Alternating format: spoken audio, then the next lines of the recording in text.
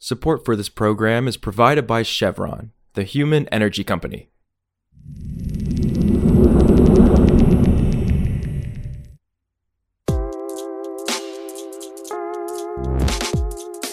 This is Politico Energy. I'm Catherine Morehouse.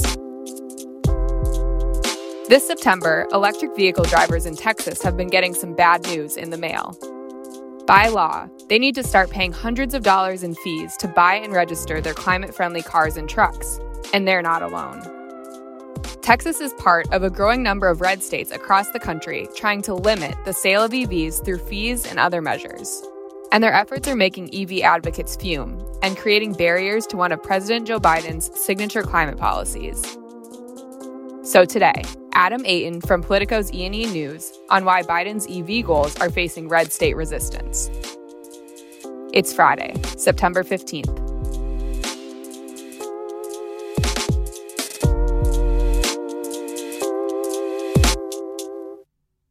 So starting this month, Texans who drive an EV will have to pay $400 to register their new electric vehicle, and they'll have to pay $200 a year every year going forward.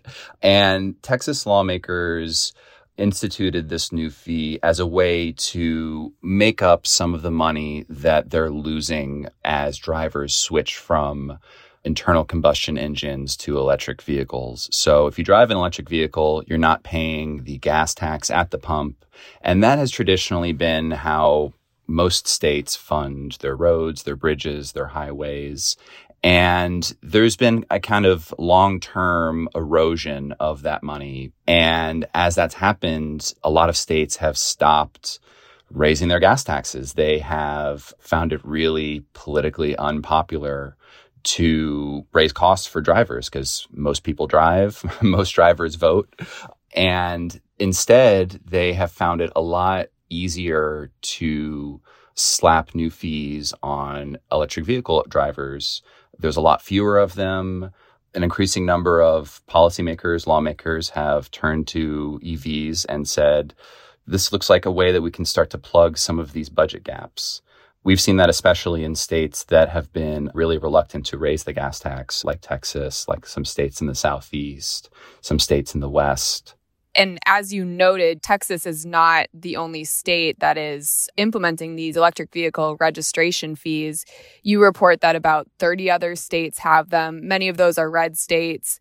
Could you talk a bit more about why there is so much red state resistance to electric vehicles, which are, of course, an important part of President Joe Biden's effort to decarbonize the transportation sector? Yeah, some of it's polarization. EVs have now become culturally or politically coded as a kind of democratic priority or something that people in big cities are in favor of. There are a lot of people who live in, for instance, rural areas that beyond just politics have these concerns about driving great distances and being able to make it on a single charge instead of being able to stop at a gas station and filling up. So there's a combination of seeing this as politics and seeing this as a way to hit back at the Democrats' climate agenda. But there's also some other kind of deeper-seated concerns about, will this transition disrupt our economy? Will this change the way that our communities look or the way that people can get around and do business and get to work and get to school?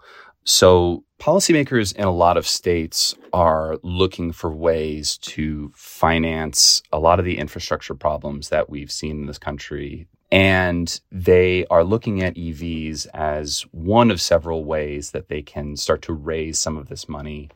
The problem is there's not a lot of EV drivers yet. It's not raising a lot of money for these projects yet.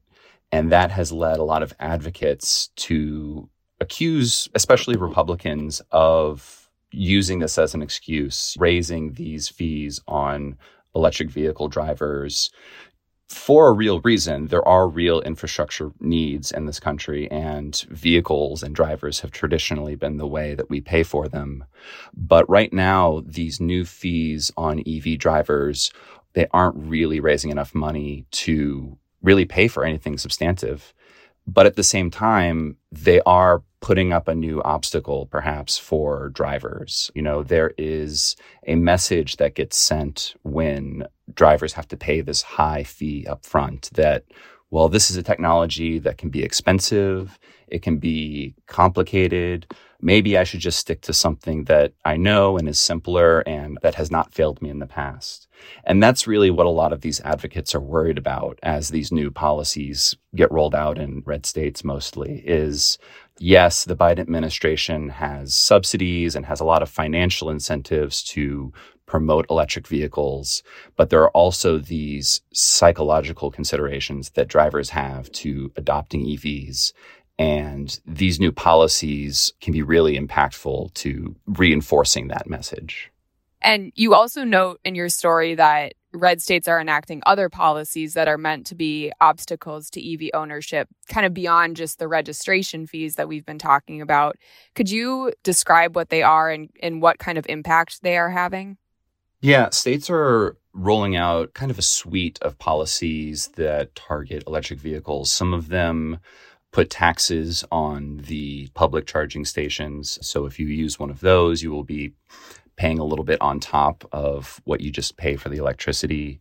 There are restrictions on directly selling electric vehicles to consumers. So a lot of companies that are in this space, like Tesla, like Rivian, they have a kind of direct-to-consumer model that some states have increasingly started to clamp down on. And broadly, what you're seeing now is kind of a reversal of what you saw under Trump. Under Trump, you had blue states that really wanted to continue with climate action and took steps to encourage electric vehicle sales along with other climate actions. And now you're seeing red states under Biden throwing on the brakes a little bit to this transition. And just like blue states under Trump made a real difference, there's a real fear among climate advocates that red states are going to, if not totally shut down this transition to electric vehicles, they'll at least be able to slow it down enough that it will make a real difference in the U.S. meeting its climate goals. For more news on energy and the environment, subscribe to our free newsletter at politico.com/power-switch and subscribe to Politico Pro to read our morning energy newsletter.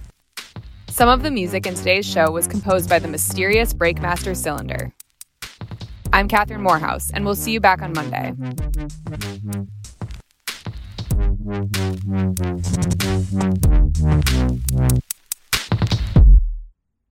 Support for this program is provided by Chevron. Chevron is working to responsibly meet rising energy demand across their U.S. operations, like at their Gulf of Mexico facilities, which are some of the world's lowest carbon intensity operations, helping supply energy that's affordable, reliable, and ever cleaner. That's energy in progress. Learn more at chevron.com/meeting demand.